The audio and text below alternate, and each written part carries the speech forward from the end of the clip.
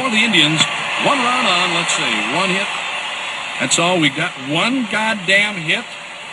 You can't say goddamn on the air. Don't worry, nobody's listening anyway.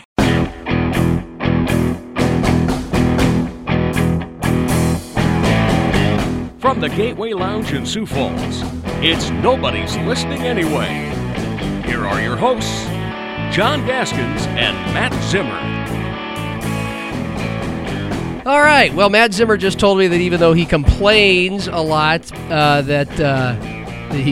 what's the Joe Walsh line again? I can't complain, but sometimes I still do. Yeah, that's kind of both of us. And well, are you going to complain about all the March Madness because we're knee deep in so many things going on? But it has to be maddening, just all the things you've been covering and writing about. It's great, but there has to be some complaining, right? Do you still feel like you're in heaven, or you feel like you need a spring break like the kids do with all this Oral Roberts in the Sweet 16 and the Jacks and the Yotes women, and just coming off the Summit League tournament in state basketball, and oh, by the way, Valley football? You tired of it, or are you still loving it? I'm not sad that the basketball teams I'm covering are done, but I also, would have enjoyed continuing covering them. And yeah. March Madness is fun as hell, and I've probably enjoyed it more this year than most years, just because kind of one of those don't know what you have till it's gone sort of things. Not having it last year, you kind of realize, damn, that's a fun thing that I wish we had every year. And so having it back, I've watched as much basketball probably as I ever have. And had fun covering the high school tournament, all that stuff. Not sad about the fact that I can clear some things off my plate, though. Yeah. You even were treated to some really excellent hoops with Sioux Falls Christian winning, and we can get into that. I've got my observations from the Double A's. It was a very interesting tournament. We don't talk high school much here, and certainly it's on the back burner with all the college stuff going on right now, unprecedented all at once with football and hoops, but Jefferson High School, the new high school, I mean, they've named their basketball coaches, and I think we have a fair amount of listeners who are familiar with what goes on in the high school scene and the big characters that have been in it, played in it, coached in it for years, and wow, so different types of hires for their basketball coaches, but both very good ones. So back end of this, maybe we'll get to it. I want to start. We could start with Jackson Yotes women in the NCAA, because obviously, as we mentioned last week, that should never get old for us around here. It should be always cool to see them on national TV, playing big schools, in this case, like Syracuse and Oregon. But what's there to say? Those were better basketball teams with better athletes, and Jacks hung in there and just ran out of steam. And the Yotes, I mean, it shouldn't have been that bad, but they were obviously just losing to a better team. But we can get into some nuts and bolts in a moment, but that's not the big story. The big story to me around here is the extension of the Jackson Yotes men, the Oral Roberts men, being are they the first Summit League team to reach the Sweet 16? I know they're the first to win a tournament game since Valpo in 23 years ago. They're the first since it's been the Summit League. I think whether it was Valpo or somebody else, maybe even Oral Roberts themselves a long time ago have been there. So first time as the Summit League, but I think when they were the Mid-Con, I think a team or two did it, but don't quote me on that. Well, I might be the only one around here in South Dakota. I'm probably not the only, but one of the only people who do not find Oral Roberts to be a great and wonderful fuzzy story, because if you have any sort of social consciousness and care about the school and its principles, then you'd have an idea why. And I'll get to that. I'm not going to piss on the parade. They are a really fun basketball team to watch. As I discovered a couple times in the regular season, certainly in the Summit Tourney when they beat the Jacks and then went on to beat the Bison to have not just the best, highest scorer in the league, but a really good big man. That combo is terrific, and it worked well. I'll ask you this, because I think most people saw the games, know what happened. They beat Ohio State and Florida. Cool. Does it mean that Summit League basketball is better than it's ever been, or better than it gets credit for? Can we make one giant conclusion that there's a lot of muscles to flex here because Oral Roberts is in the Sweet 16, specifically for the Summit League, which of course means for the Jacks and the Yotes? I mean, I think it's a really good thing. I mean, I don't know however you choose to label it or put a meaning on it. The last year that Scott Nagy was coaching the Jacks, Mike Dahm was a freshman, Reed Tellinghusen was a sophomore. They had Jake Biddle, DeAndre Parks, George Marshall. That team was really good.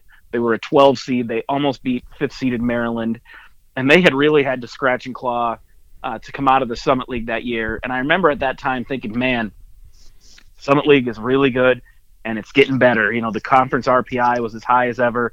It really seemed like it was emerging as one of the better mid-major leagues.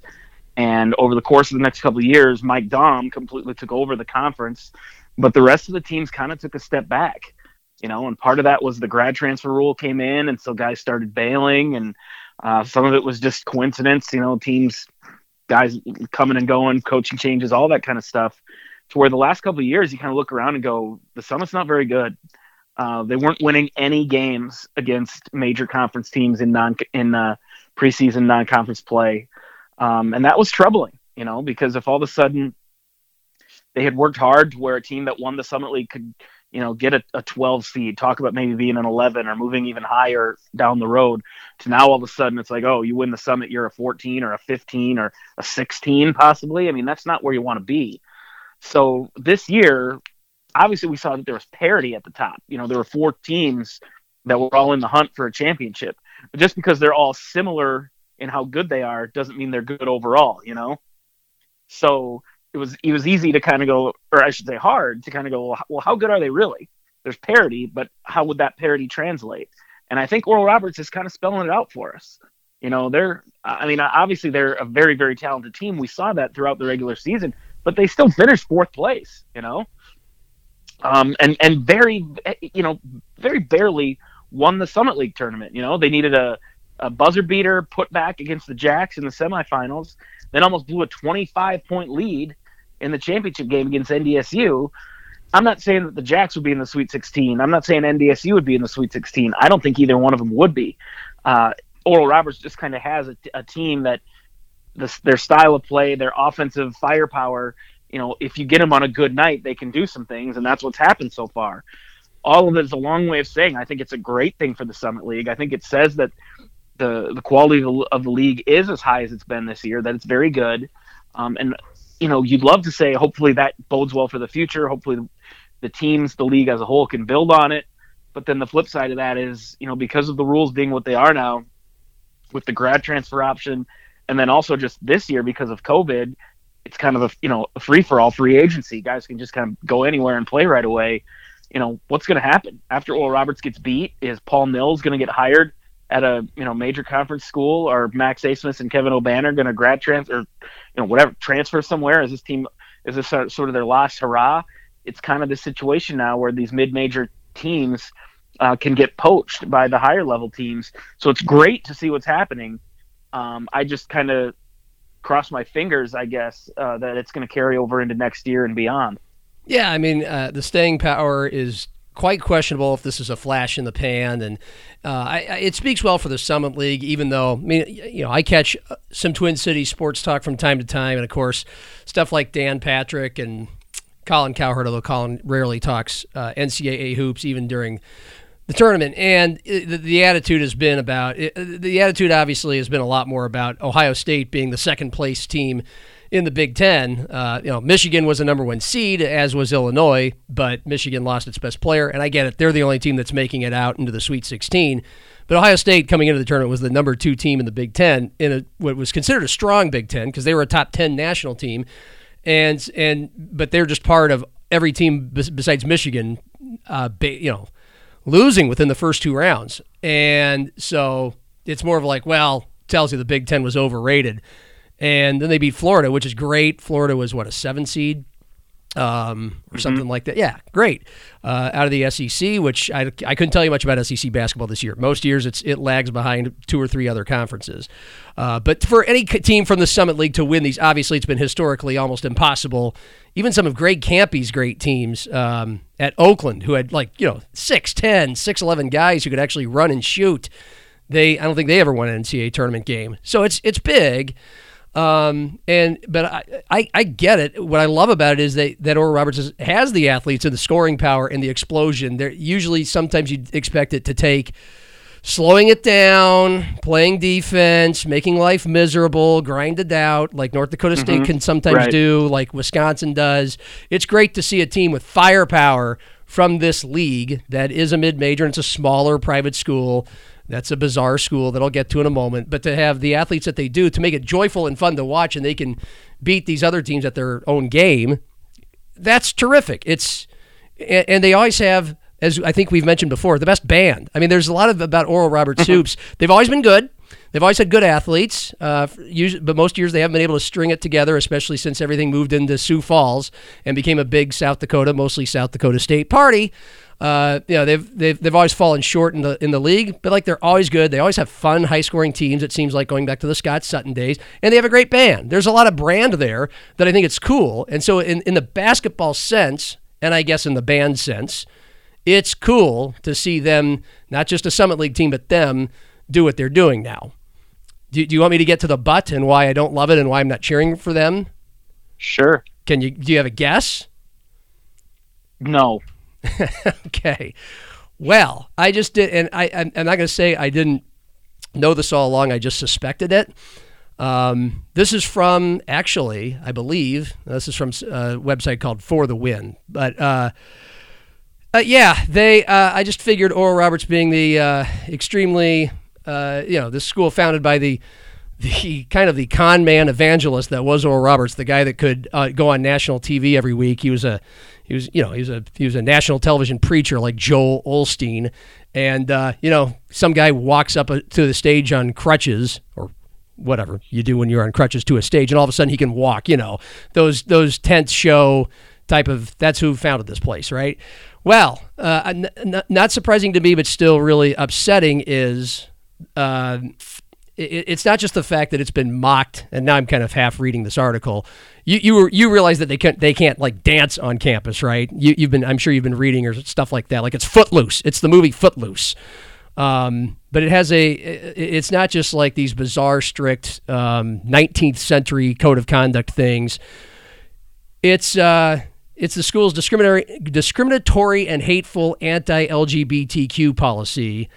And this writer from For the Win, which is a USA Today wing, says fans should protest as the Golden Eagles advance in the tournament. I know they won't. I know fans don't want to be socially conscious. They just want to enjoy basketball. I get it. So I'm not here to make some huge stand. I'm just telling you why I'm not cheering for them, for obvious personal reasons. Twice in their student handbook, Oral Roberts specifically prohibits homosexuality. In their student contact section, under the heading of personal behavior, the school expressly condemns homosexuality, mentioning it in the same breath as occult practices. The students are expected to maintain the highest standards of integrity, honesty, modesty, and morality. Certain behaviors are expressly prohibited in Scripture and therefore should be avoided by members of the university committee. Theft, lying, dishonesty, gossip, slander, backbiting, profanity, vulgarity. Okay, so those things are great to be lumped in with things that should be prohibited or looked down on. But lumped in there is sexual promiscuity, drunkenness, immodesty, and homosexual behavior and premarital sex. So homosexual behavior is lumped in with all those things that are, that most of us consider really bad, like theft and lying and dishonesty and slander and backbiting. Backbiting? Backbiting, yeah. I don't know. It just says backbiting. I don't know. I don't think they mean physically going up to somebody and biting them with your teeth in their back. What else could they mean? Maybe they mean backstabbing, and you shouldn't tear people down from behind their back. I'm guessing. I think they mean biting people on the back. Okay, and as part of the honor code, the university requires students to abide by a pledge saying that they will not engage in homosexual activity, and they will not be united in marriage other than the marriage between one man and one woman. I'm not surprised to learn any of this, but in 2021, as a gay man, it's really disheartening. It's really maddening. And here's some news for you. A lot of kids take those pledges and they're actually gay, and they might even be having sex. But it's, I just think any institution, some listening are going to say, well, they're a private school. They can do what they want. I get it. And the people that go there comply, that's fine. But all these great athletes who want to go play Division I hoops, and if Oral Roberts was your best offer, and you might not agree with the tenets of the university like that, okay, go ahead and play there. I'm not going to make a huge judgment about you as a person, but I'm certainly not going to cheer for anybody associated with this, even basketball, which is always kind of its own separate wing and corporation in Division I and money-making sports from the rest of an academic institution. There you go. Any response? There's a part of me that's tempted to tell you, "Oh, get over it." You know, the basketball players have nothing to do with all that stuff. I can go with. That I can go with mostly. Yes. But I'd be a little disingenuous if I did, because I mean, I've hated other universities for reasons like that too. You know, I think it's BYU, is it, that makes their players take like a virginity pact or something, and when I hear stuff like that, I'm like, I'm not rooting for guys like that. But that's kind of a general thing. Like, I think more what we mean when we say that is that's never going to be my quote unquote my team. I'm not going to like decide, oh, I'm an Oral Roberts fan or a BYU fan. But that doesn't mean that in a small sample size of one particular game, you can't get caught up in the drama of, oh my gosh, a 15 seed, a team that is in our conference that we cover, that we've seen these players up close and personal, we've talked to them, and they're fun are to about watch. to knock off a number 2 seed, Ohio State. Like, it's pretty hard not to get swept up in that. Yeah. And to hold it against Max Asmus or Kevin O'Banner because the guy who started the school is a piece of shit or whatever. I mean, that's that's a tough sell, and I go back and forth on it, and I do too. Yeah, I do too. I just thought it's worth mentioning, and again, I know most people. I wasn't rooting for him because I didn't want my bracket to get busted. I had Ohio State in the Final Four. Oh, that was more important to you. Okay, yeah. Of course it was. Yeah, I mean, look, I rooted for them, but skittishly. I mean, yes, I was sure. Why not? Why shouldn't I hope Oral Roberts or any mid-major upset? I loved watching Loyola beat Illinois. I mean, so what that Nebraska's in the Big Ten. Nebraska sucks at basketball, almost always has, and college sports is the only sports where you're really that allegiant and tribal, and that includes the Summit League. It's not like Vikings fans cheer for the Packers to go all the way. It's a little different, though. I mean, Oral Roberts winning games in the tournament puts money in the pockets of the other teams in the Summit League. That's true. The Vikings don't get anything for the Packers winning the Super Bowl, so it's a little bit apples and oranges. But I hear what you're saying. Do the fans really care about that aspect?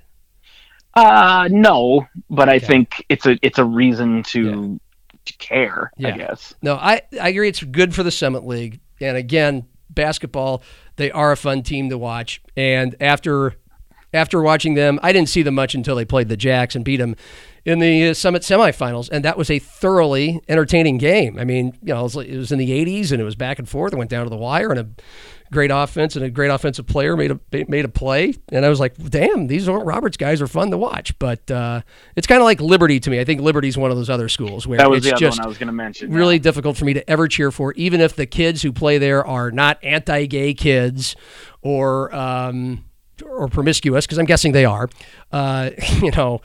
It's just, when I see the name of the school, it makes me puke in my mouth a little bit, because those are the kind of people that have made life really hard on people like us, when there's no good reason to make life really hard for people like us. And, I've got my own personal story. There's far worse than mine of people who are bullied and depressed and suicidal because of how society views being homosexual, and obviously we've made a ton of progress in the last 10 or 20 years.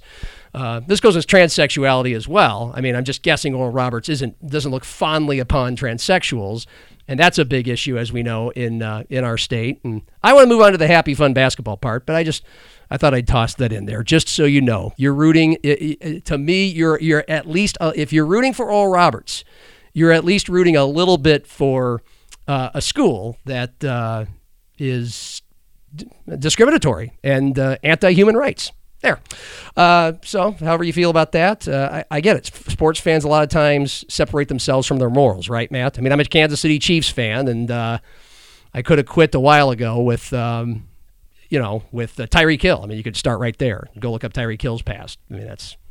Yeah, I mean, you could go, I don't think of it so much in terms of sports, but like I've had conversations with friends about, musicians or movie stars, I'm very much a, separate the art from the artist kind of person. Yeah. Like I'm not going to not watch a movie because the star voted for Donald Trump, or I'm going to not enjoy an album because I found out that the guy committed sexual harassment or something. Like, if I like the music, I'm not going to apologize for it just because the guy who made it is an asshole. I get, yeah. That's, yeah. I guess now I'm being I would be a hypocrite to go all the way and completely cheer against Oral Roberts. Like I said, I hadn't even looked this up. I didn't even know. I just figured. I think it's good for me as a gay man to know that they have an anti-gay discrimination policy. But before that I was just kind of like, it makes my skin crawl a little bit. These uber religious institutions like that, like them and Liberty. Anyway, but they're really, again, they're fun to watch. They seem like likable personalities. You would know them better than I do if these are good people worth rooting for. But I would be hypocritical because I'm a big golf fan. Yeah, no shit. Okay. And some of the greatest golfers ever that, of course, I've grown up idolizing. I'm not going to say all of them are pieces of shit, but, you hear and read some things, and it's mostly people I would not really want to associate myself with yet. I enjoy watching them, and in some cases root for them. And if I learn something about them that crosses hairs with whatever I like, then I try to stop. But anyway, you know what I'm saying. Like I'm a Chiefs fan, and Tyreek Hill, if he was on another team, I'd be like, gosh, you should really trade that guy. Get rid of that bastard. But when he catches the big 70-yard bomb from Patrick Mahomes when the Chiefs have been trailing the entire time in the Super Bowl against the 49ers, what am I doing? I'm going apeshit. So I can't necessarily sit here and say, don't you dare cheer for Oral Roberts or you're a bigot. I can't go that far. Okay. Meanwhile, when it comes to the we could finish up the men. I mean, are you if Oral Roberts weren't in it, would you still be particularly interested in the Sweet 16 with with blander than normal? You get all the Cinderellas to win once or twice, and several of them in the first weekend, which is fantastic. But then you go to the next week and you're like, where are the teams I've heard of or care about or like watching lose, like Duke? Or are you still in your bracket challenge, so you're still engaged? I mean, I don't know. I mean, like I said, this year, because there was no tournament last year, I'm more into it. Soaking I think this it in. year. Yeah, so I'll probably pay more attention to the last couple of rounds than normal. But I mean, I usually at least am sort of keeping track, and I certainly am not one of those people like, oh, it's not fun because there aren't Duke and North Carolina. Like, I hate that narrative so goddamn much. That is entirely media driven. That is national reporters who get used to seeing Tom Izzo and Mike Krzyzewski in the same thing all the time, and they don't understand that fans are loyal to their team. They don't give a shit if the quote unquote usual suspects are in there. And you hear the same thing in, baseball playoffs, Devil Rays, Pirates, Twins. This isn't any fun. Says you. I think that's so stupid to think that any sport needs to have, these blue bloods or whatever have to always be in it to make it fun. I think that's so dumb. So I could care less. Could not care less. Who's in it as far as, big names or Cinderellas or whatever. Like, there's going to be drama no matter who's in it.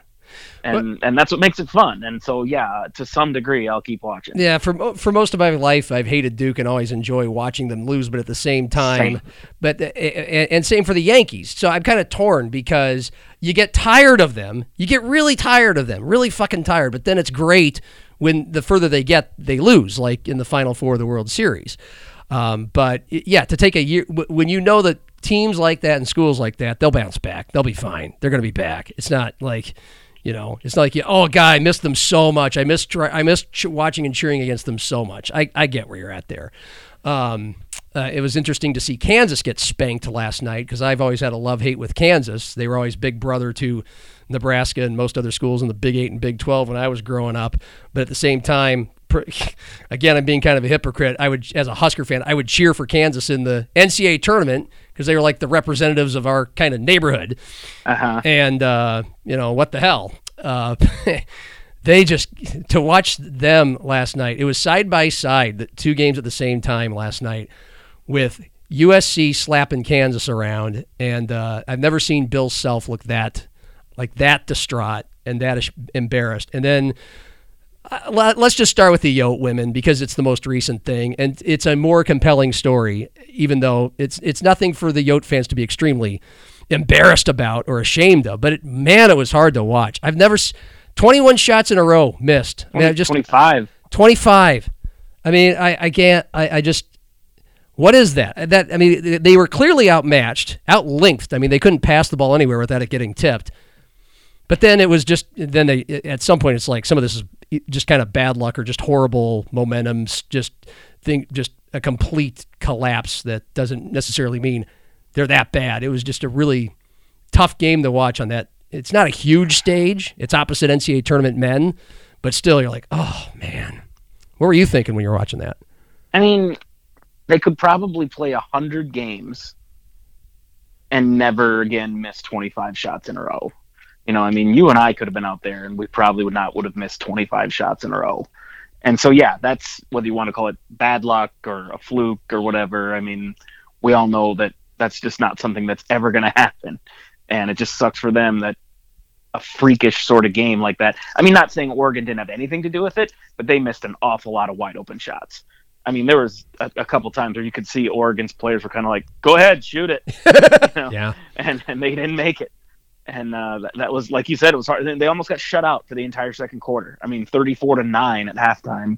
That's ugly. And again, I don't think that's a true representation of who they are, but it's also, you know, probably a little bit embarrassing. And, you know, I didn't really care one way or the other what happened when the game started. I mean, I kind of hoped they would win just because, you know, I'm from South Dakota, but I wasn't like actively rooting for them. But then when it got to halftime at 34-9, I was like, come on, you've got to please at least show up in the second half. And, you know, don't let, the last thing I wanted was for the final score to be, you know, 77-25 or something like that. So it was very encouraging, I think, and a credit to them that they played as well in the second half as they did. I don't want to give them too much credit for it because they still, you know, laid an embarrassing egg in the first half, and that's, you know, like what, the second worst half in NCAA tournament history. That sucks for them, but they could have packed it in. They could have said, well, screw this is not our night, and they didn't do that.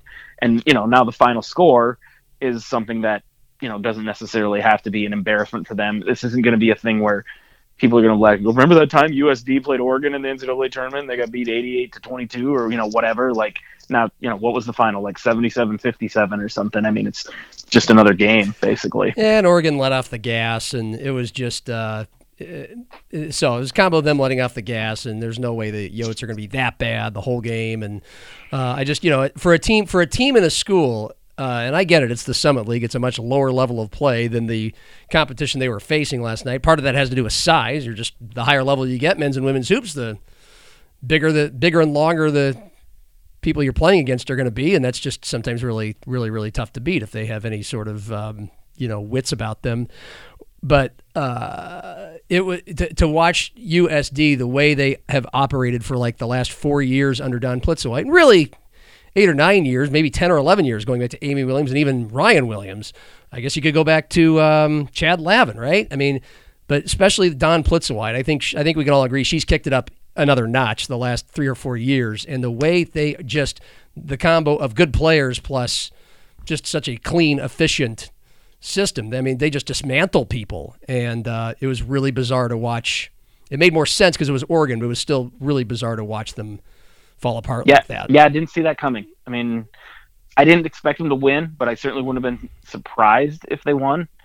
I didn't expect them to, struggle as badly as they did early on. I unfortunately, I drove home. We were at a bar. I've got a couple things.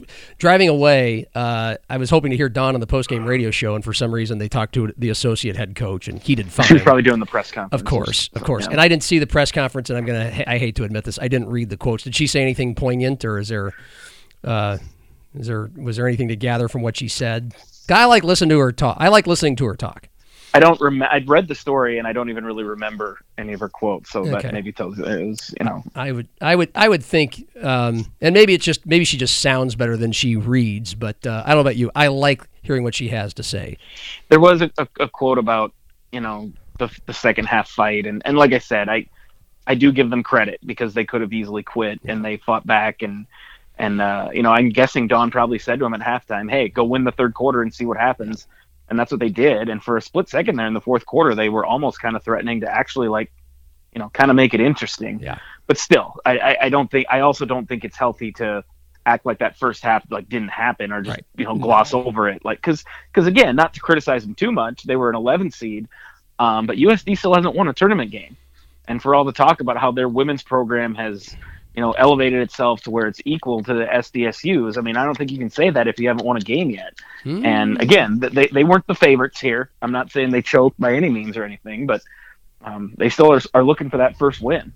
And to get blown out, regardless of how it ended up playing, how it played out, that I would hope if you're a USD fan, player, coach, whatever, that bugs you a little bit. That you don't focus on, oh, great, we didn't quit. We fought hard in the second half. Yeah, that's cool, but it's time to win a game. I would hope that that's the way they look at that, is that, hey, this was another missed opportunity.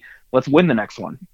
Yeah, I'm just reading the first quote that Hank used in his story. I've got it. Said they were shell-shocked at the beginning of the game, didn't do a good job of taking care of the ball, had some shots that were altered or blocked around the rim. Second quarter started to get some quality looks, rushed, didn't make them. Really tough first half. Settled down, made adjustments, got some really good stops in the second half. They couldn't really follow it up with stops at the beginning of the third quarter. Nothing rah-rah. I'm sure somewhere along the way she credited her team, but it was a bad look. And Jacks fans can say, well, this wasn't the Oregon team that we took to the Final Five, wasn't it? It was about a 5 to 10 point game most of the way when Oregon had, I forget her name, but like one of the best players in the country 2 years ago. Yeah. That was an arm's length, or I should say striking distance game, wasn't it? If I recall. I don't know if I'd say that. They were never really a threat to win, but they certainly did not get blown away. Yeah, they held their own. And by the way, speaking of tribalism. So I was sitting next to clearly a couple Jacks fans. They weren't wearing Jacks gear, but at some point I could just tell they were talking. They were not rooting for USD? They were enjoying it. Yes. They weren't like lustily yelling at the TV, come on, miss it. And in fact, at some point, one of them did say to the rest of the general bar area, because everybody in this bar area was watching the game, in that second quarter, they were like, we're buying shots. If they hit a field goal, we'll buy shots.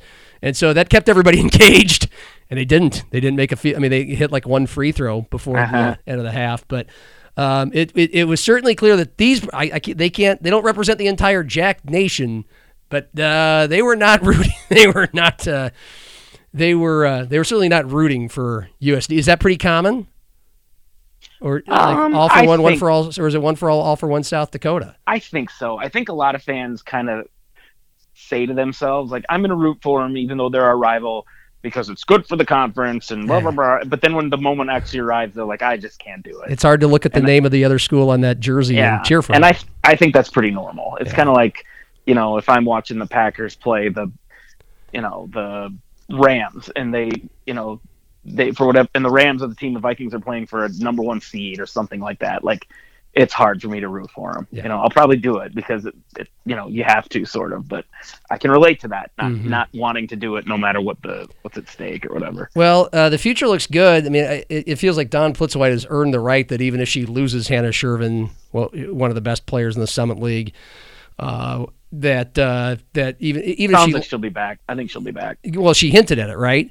Right. I was going to say that even if she would have lost her and lost her best players, they didn't have the option to come back. Like, I think she's earned the right to expect USD to be the number 1 or 2 team in the Summit League again next year, because she did it kind of this year with. I mean, I know some girls return, but she did it without Kiera Duffy, who was maybe the best player in the league last year, right? And so that's good. So it looks like the future's bright as Shervin's coming back. And meanwhile, for the Jacks, you kind of touched on this today in your article for the Argus with SDSU next year. I mean, Sellen's coming back, right?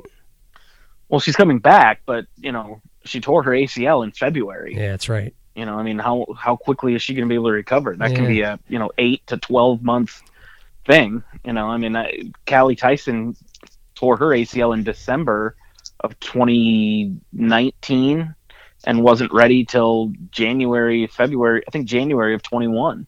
It just depends on how.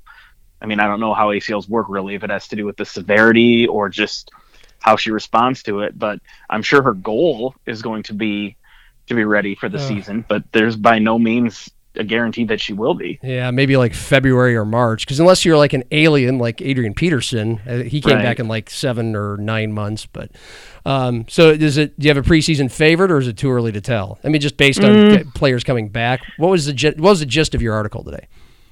That the Jacks had a pretty good season, and they have good players coming back in Peyton Burkhardt, I think, is a very good and very underrated player. Mm-hmm. Tyler Irwin is coming off by far her best season. She's coming back. Whether Sellen comes back or not, they need better guard play. Haley Greer, the grad transfer from Colgate, really, really struggled down the stretch. Really, she had an awesome first game and then was just ineffective the rest of it. She shot 20% for the season on three-pointers, and she shot a lot of them. I mean, that's just bad basketball. You can't have someone out there who's missing 4 out of every 5 shots, taking a lot of shots. And part of the reason that she kept getting sent back out there is because they didn't really have anybody else. I mean, there's some players at the end of that bench that haven't developed yet. And then, like I said, they're just short on guards, or they have players who are a little bit too one-dimensional, players who are very good defensive players, good rebounders, or, good front court players, but not great shooters. Tyler Irwin had by far her best season as a shooter. They need her to repeat that next year. Madison Vlastian, the freshman, became one of the league's best shooters over the course of the season. She'll need to play a bigger role next year. But they can't have, 2 guards playing significant minutes who are making fewer than 30% of their shots. I mean, like I said, that's just highly inefficient basketball. They need to be better than that, or they're going to be too weak. That's how they lost to Omaha in the conference tournament. I mean, regardless of what they do in the regular season, if AJ, and he's a good enough coach, he'll find a way. He'll patch it together somehow, eke out some ugly wins. But they'll get to the end of the year and they'll be 22-7 or whatever. But if they have that same kind of team where they're just that easy to game plan for, they're going to have a tough time winning the conference tournament and doing anything in the NCAAs if they get there. All right, Matt Zimmer, we've hit the point where you said was going to be the wall. Do you want to address a little football? We got time. Okay. Unless there's anything else to talk about in hoops. I think we just did 36 minutes of hoops. Moving along, Gaskins. I'm not very good at that, but I'll try. Then again, what is there to say about the Jacks destroying? They destroyed the 5th-ranked team in the country, right? Yes. I mean, I didn't get a chance to see that. It was oh man, Saturday was a busy day. That was state championship Saturday, and I had my high school ball cap on. Not literally a ball cap that said high school, but then Brent Decker. Will you get to the football or what? Tell me about let's talk about me and my day. I want to tell you what I had for breakfast on Saturday and how nice the and mild you were wearing on your head. All right, so I missed the Jackrabbits kicking SIU's ass. When I saw the score, I was like, wow, okay, now what do we think of this football team? Well, for one thing, not to take any credit away from the Jacks, but I think Southern Illinois was overrated. You kind of hinted at that. And they kicked the crap out of North Dakota State. There's no getting around that. You cannot take that away from them. That was impressive. And it wasn't a fluke. Maybe it was a fluke, but it wasn't like they did it with smoke and mirrors. They took it to them. They kicked their ass. And that means something. But you take that game away, and I just wasn't quite sold. And the Jacks have kind of been the opposite. Like, you can see through their first few games that, holy shit, there's a really good team in there somewhere if they could just put it all together. And every game, even the games they were winning, there were little mistakes on all 3 phases that were just keeping them from being the team they're capable of. They finally put it together on Saturday, and they dominated Southern Illinois and kind of maybe exposed the Salukis a little bit, but also showed, hey, this is how good you can be when you put it all together. I mean, they were, I hesitate to say perfect because they literally weren't perfect. They had, a touchdown called back by a holding penalty. They fumbled on the end of the long run. But for the most part, it was about as good as you could ask for. Wow. And so who do they got next? Wake up, John. Their game this week got canceled. Oh, okay. Yeah, they did. That's right. There it is. Is Illinois State really bad and just trying to – because they're done for the season, right? They just said we're packing it in. I mean, I kind of feel bad for him because I know Brock Spack well enough to know that he's not the kind of coach who would just be like, oh, let's bag it because we're not in the playoffs. That's just not the way that guy's wired. I mean, I believe them when they say, where our depth is a problem right now to where we're genuinely concerned about the safety of our players. Having said that, would that be an excuse in October of a regular, fall season? No. Like, would a team just be able to say, hey, we only have 2 healthy defensive linemen, we're not playing? Like, no. So, again, if you committed to play the season beforehand, find a way to do it. And, again, I'm not accusing them of just kind of waving the white flag and saying, let's save money and save our bullets and everything. But if they were 3-1, would they be doing this? I kind of doubt it. I mean, in fact, I really doubt it. Now, again, there's a fall season coming up in just a few months, so that's a little bit different. That's part of the reason why I guess it's allowed. But it's just a bad look, and it sucks for everyone. It sucks for Illinois State's players. It sucks for the Jacks. It sucks for the other teams that were supposed to play Illinois State. Who knows what effect it's going to have on the playoff race? It's just really unfortunate. That's really about the only thing you can say. Yeah, I mean, on the surface, it looks like chicken shit. Like everything you just said. Like, wow, what a bunch of chicken shits. And at the same time, you did modify it with, well, this is a different kind of year, but because it's not that these players are going to have 8 or 9 months to recover and get ready for the next season, and it's going to be normal.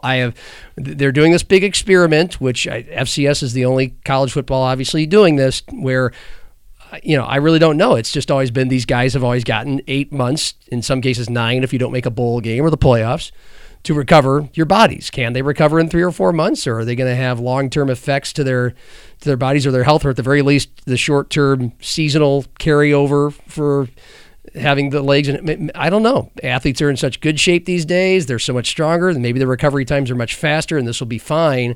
But I do think there looms a sense of, well, what are they playing for right now? This is kind of a lost season. We all know it. Everything is a little bit screwy. We've all talked about it. It's good to have it, and you could certainly still drop the gavel and say, this team's good, that team's terrible, this team is worthy of a national title within the confines of the weird season. But it is, to me, it does feel like a one-off of, all right, you know what? They are bad, and they don't want to risk more injury. And you're right, they wouldn't be doing this if they had a winning record, but they don't. So it's if I had to pick one side or the other, I'd say it's a lot less chicken shit than if they would have done this, even though they would not have, in late October, early November. You know what I'm saying? Like, if there's any time to do this, go right ahead. I mean, I'm not gonna you shouldn't crucify them as much for this, for being chicken shits, as a normal situation. I mean, it's not a normal situation, and that's all there is. And it sounds like Brock Spack did as best as he could to be on the level, and he gave Stiggs some advance warning, and Stiggs certainly doesn't seem to think that he's being disingenuous in any way. But like I said, maybe it's good for the Jacks. I mean, they got a huge game the next week coming up against North Dakota State. This gives them an extra week to prepare, to get healthy. Like you said, it's a weird. I keep comparing this to the Major League Baseball season that we just had. 60 games, no fans, a World Series played on a neutral site. That's not what Major League Baseball is. That's I don't want to say a fake season or a doesn't count season, but it's not. It's different. It's not what we're used to. Having said that, do the Los Angeles Dodgers feel like they can't celebrate their World Series championship? Hell no. I was just saying, they're the 2020 World Champions, and you'll never take that away from them. And the same goes here. This is a weird season. It's different, and whoever ends up standing at the end is going to have taken a very, very weird path to get there. But they're not going to, give back the trophy. Whether it's North Dakota State again, the Jacks, James Madison, whoever. They're going to probably call themselves the spring football, whatever. I don't know if they're going to call it 2020, 2021, whatever. Yeah. They're the national champions, and it's going to count. Yeah, I was going to say, what if South Dakota State wins this thing? Finally, they break through. Finally, it's not the Bison, it's the Jackrabbits. And I get a couple of years ago, somebody else besides North Dakota State won, but James Madison. Thank you. Yes, but if the Jacks actually do it, you'll hear it from the Bison fans. This wasn't for real. This is an asterisk. Sure. And that'd be unfortunate. But kind of the same thing that some might have been saying about Oral Roberts winning the Summit League tournament until they, beat 2 major conference schools and make the Sweet 16. All right, and then we've got, of course, North Dakota State's preparation before South Dakota State is going to USD on Saturday. And this is the portion of the program where we, since you and I, neither of us are keeping up with USD football, we're both busy with our other own things. You with the Jacks. Well, I know it's not going well for him. Yes. So Coyote Eric, and this he would help out our daily show with Craig and I on KWSN with these. Sometimes depending on how he felt like it, these really long emails that were very interesting to read, with the very blunt assessment of the team's performance and sometimes of the program. And so he gave that to us last week, and I read it all, and we played off of it. This week, he just sent me a GIF of a dumpster fire. He said, "This is it. This is your Coyote report from Coyote Eric this week. There's nothing else to say." Well, it's funny. A lot of people have asked me, in light of Illinois State opting out, what the odds are of USD doing the same, because clearly they're not going to the playoffs, and they have North Dakota State on their schedule. I'm not sure who the other one is. But then the Jacks, too. Yeah. I mean, but I'll just say, in case anyone's wondering, I know you didn't ask, but I don't see that happening. And the large reason I don't, beyond the fact that I know that's not Bob Nielsen's style, think of what sort of recruiting suicide that would be for USD. Yep. You know, regardless of whatever reason or excuse they gave, you don't think the Jacks and Bison would use that against them for the rest of eternity in recruiting? Like, yeah, these guys chickened out. They bailed.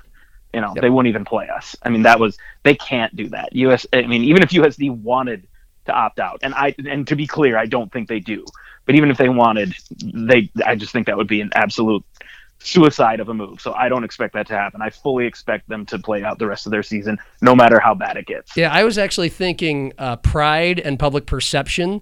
Exactly. Both of those things, exactly. But you went right to recruiting, which some people. Most, but they're kind of related, though. They are. Public perception has a lot to do with recruiting. Yes, but recruiting is far more important. That's what most smart fans understand. That it's still like the most important thing to all these coaches and administrators is recruiting and like, yeah, the public marketing of the program that will be appealing to the next players that come in there. But yeah, I agree with you. I did not see that. And you know, part of it is because they live here in the same state as South Dakota State, and South Dakota State is still big brother in football. Like Illinois State could maybe get away with it because who's their rival? Are they big rivals with Southern Illinois? I don't know. I doubt it. I think those are the only two. Yeah. Those are the only two Valley schools in Illinois. But Valley football doesn't mean nearly as much in that state as it does over There's here. There's Western too, but yeah. Yeah, are they huge? USD would not hear they would not hear nor feel the end of it if they quit. Right. From even I'm sure I would like to think they'd rather go 1-7 and play it out than quit. So they won't. Do you think North Dakota State will crush them?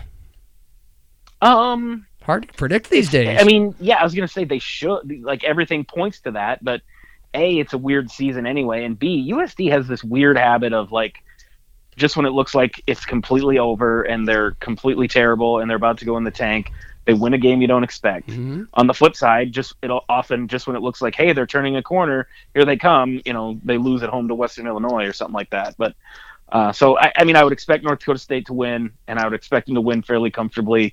But if USD digs deep and finds something and makes it a game, that wouldn't shock me either. All right.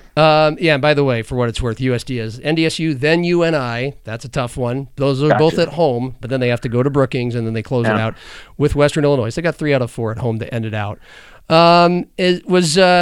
Last one was the Sioux Falls Christian Chargers, because I saw your articles. Obviously, I didn't see the games. I did a couple of their games this year, and they shoot the lights out. Was that as good of performances as you have seen in a high school state basketball tournament? Absolutely. It really was. I mean, they played almost perfect basketball for 3 straight games. It was really, really impressive. Yeah. And they did one of their best players got hurt right before the state tournament. Mm-hmm. Their all-state big man. And the backup comes in and goes for 16 and 13. I mean, it was extremely impressive. They've had those kind of teams forever. I mean, I do 1 or 2 of their games a year, talk to their coach, Mike Scouten, on the coach's show every other week on Saturday mornings. And good dude. Yeah, he's a great dude, and his teams are just always they're not. Some of them are athletic, but they're in great condition. They can just run and shoot. That's all they do. It's a lot of fun. Any other observations overall? Just sights and sounds of the state tournament?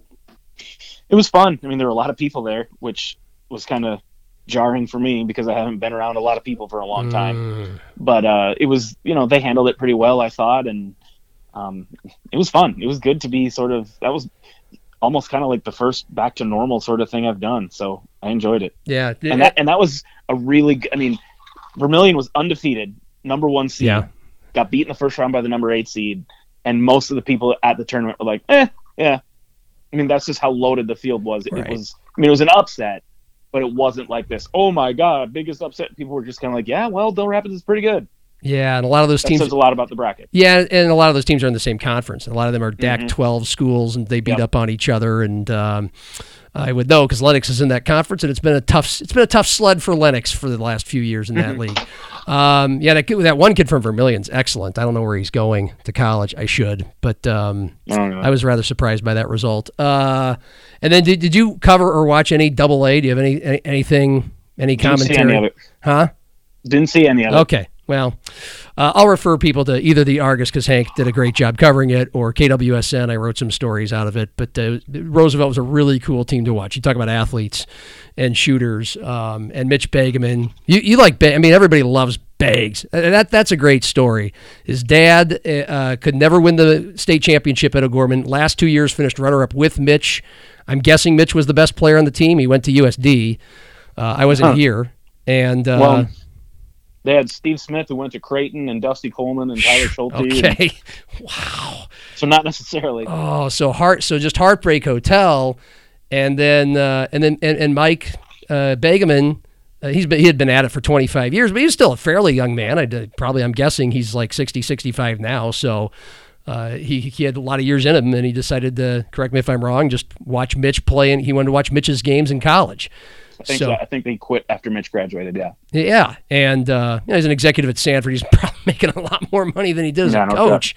So he's living, every time I see that guy, he's in a good mood. But he never won the state, and when I asked Mitch after the game, I asked him about it before the game and then after the game, and he wanted to deflect all the stuff to it. This is about our kids, which a lot of coaches will say, and he means it. I'm not saying it's disingenuous, but you could tell because he mentioned it. I just said, what does it mean to win this for your dad? And he brought up the fact that he was so disappointed. He really wanted to. He personally wanted to win his last two when he was at O'Gorman for his dad, and now he's the head coach at Roosevelt, and they beat O'Gorman. And I don't think there's any vendetta against Derek Roby. Why would there be? Roby just happens to be the guy that took over for Mike Begeman and won 2 state titles right away and 6 in like 11 years. But to still have O'Gorman be the team that they beat is a little poetic, serendipity. So that was really cool. Well, I know Beggs really well, and I remember his first year as the coach. I covered a Roosevelt game, and they were really bad. They were starting over, and I think they were like 0-8 or 0-9 and mired in this losing streak. And it kind of looked like it was possible that they would go defeated for the season, not win a game. And then I think it might have been when they were playing Yankton, and they had a 7th or 8th grade Matthew Moores on the team. And they had the lead for a while, and it looked like that was going to be where they finally got their win. Couldn't hold it, lost late. And after the game, I went to talk to Mitch, and he was really, really down. He's a rookie coach, still in his 20s. Was having a tough time with it, and I mean, like, he seemed like he was almost in close to tears.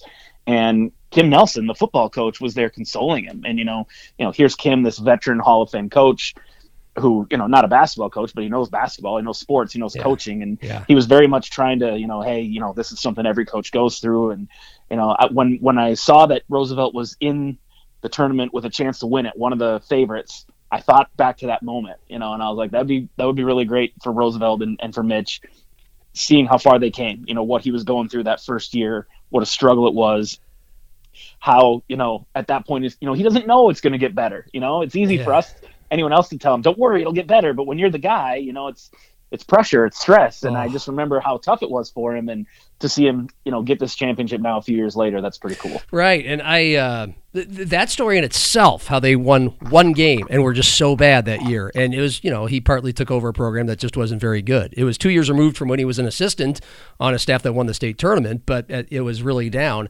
Yeah, that story, that 5-year build up, that's a great story in itself. Then you put on top of that with all the history with his dad and O'Gorman, and that was just that was excellent. How do you know him so well? Is it because you're?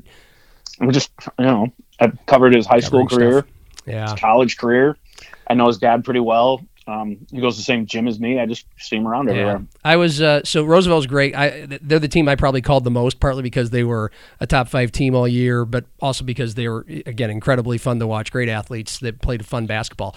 I was a little bummed about your Washington Warriors, as I'm sure you, even though you didn't watch them as well, because they were really good and they were the number 1 seed. And They lost to one team all year, and it was O'Gorman 3 times. And they had some good athletes. Craig Nelson's a great dude. I felt bad for them.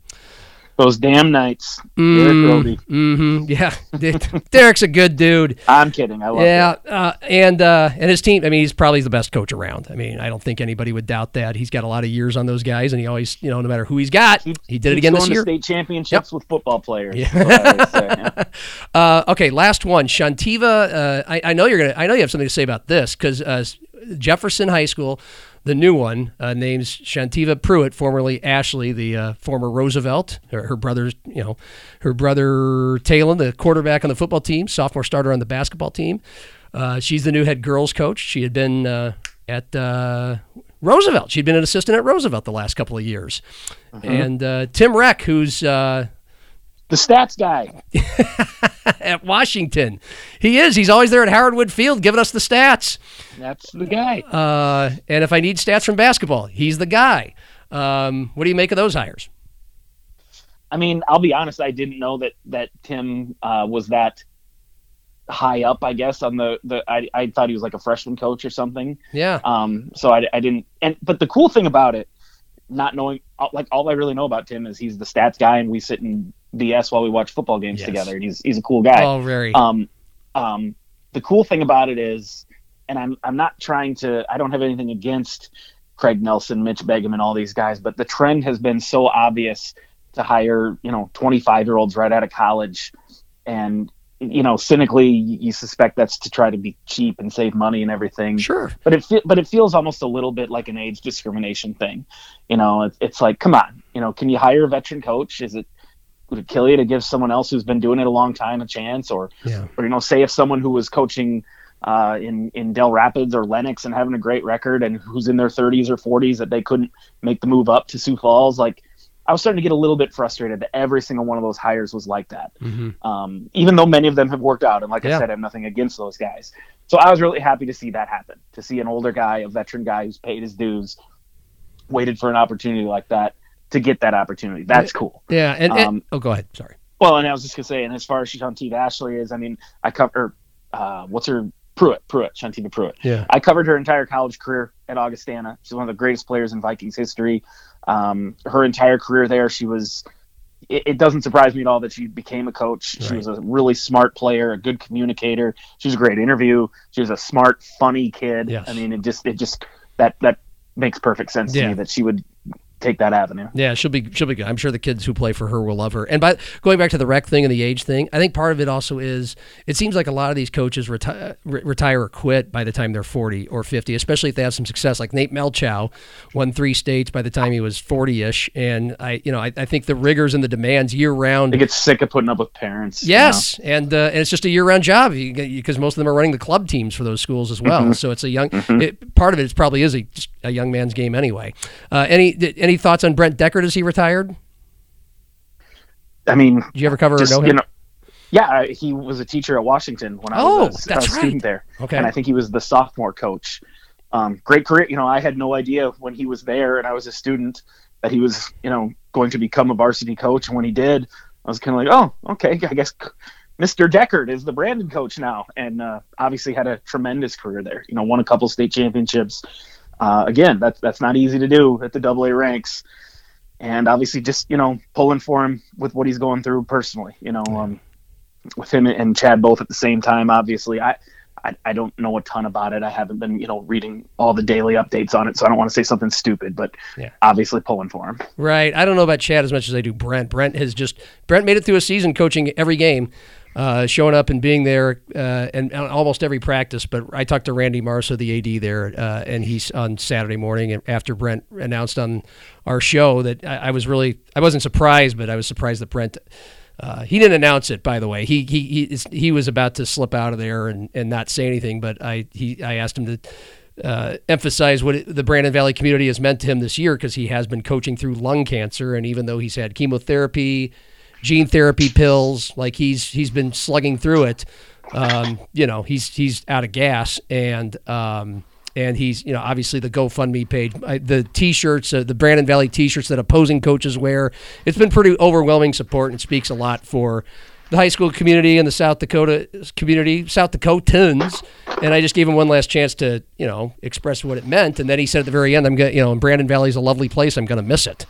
I was like, "Excuse me, or is this it?" And that's where he said it was his last game.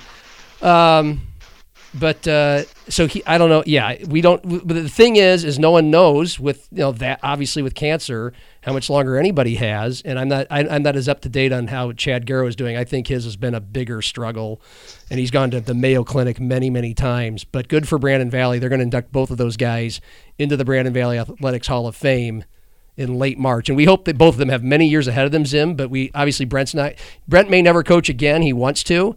And we don't know what the status is of Chad as a coach or how much longer he has, but good for them, for those guys to already know what that place thinks, and everybody thinks of them while they can, and they'll do the Hall of Fame. That's really cool.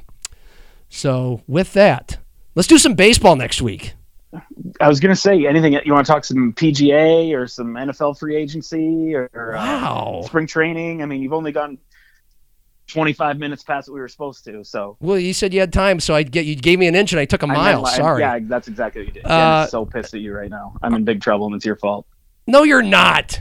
You told me. I asked you when we started this conversation right before we turned on the mic that you're doing awesome. So I doubt it. I doubt if you're doing that awesome that you're in big trouble. Can I go now? Yes, you can. We'll talk about baseball, the Canaries' new ownership, and the Twins getting ready for the season next week. See you later. Bye. Good old Matt. It's nice to get under his skin a little bit, It's just kind of fun because he gets under everybody else's skin. It's fun to do this every week. Can't wait when we're actually back and doing this in person. We're starting to see the light at the end of the tunnel. People are getting vaccinated. A surprisingly high number of South Dakotans at this point getting vaccinated. It's great.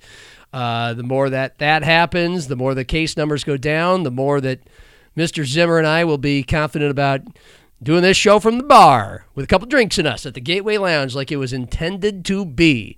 And meanwhile, Gateway Lounge is open for you. And boy, their March Madness lineup, I mean, I don't know what they have coming up this weekend, but so far, stuff like $5 for 14-ounce doubles on Captain Morgan in New Amsterdam. How about $20 for pizza and domestic pitcher combo? They have $11 domestic pitchers, $15 50-cent domestic buckets. This is when NCAA tournament games are going on. $10.99 Busch Light Tallboy with pretzel and Inca's queso. They've got their queso burger. I am a queso nutball, a queso whore. There, I said it. And so I got to admit, haven't tried it yet. It's intriguing me, the queso burger. It's a brilliant idea because I think a lot of us love our queso. So go on in there, especially during March Madness when all the games are going on. It's one of the best places you can imagine to watch sports because it's just got a nice kind of theater setting, neighborhood bar feeling, and all these great deals. And by the way, all this stuff they're giving to you for, for a slim price. It's quality food. Quality food, quality service. Gateway Lounge, West 41st Street, just off of I-29. Great local business to support during March Madness. And, hey, thanks for listening to Nobody's Listening Anyway. Thanks for listening and sticking around after Matt's gone. That means a lot to me. You must be really bored, but you're probably realizing this thing is coming to the end. You probably just want to hear me play that little soundbite that we had our first episode where I tell Matt, F you. And you will. I just want to thank you. Thank you for being a friend, traveling down the road and back again, and supporting our podcast. We're getting good hits. We're getting good hit numbers. We are. Hopefully, we're engaging you. Even that Oral Roberts thing that we did. If you don't agree with it or thought that was a little too Debbie Downer, hope at least you appreciate that we bring some things beyond the normal rah-rah sports stuff that you're seeing on TV or hearing on commercial talk radio. I've always appreciated Matt and his social consciousness, human observation abilities to go beyond sports when we talk about sports. So thank you. It's always awkward to end these. Bye. Talk to you next week. No, really, it's over, but you still want to hear that one clip. So here it is. Why are you laughing? That was a terrible outro. Fuck you. You guys need a round of drinks? Yes.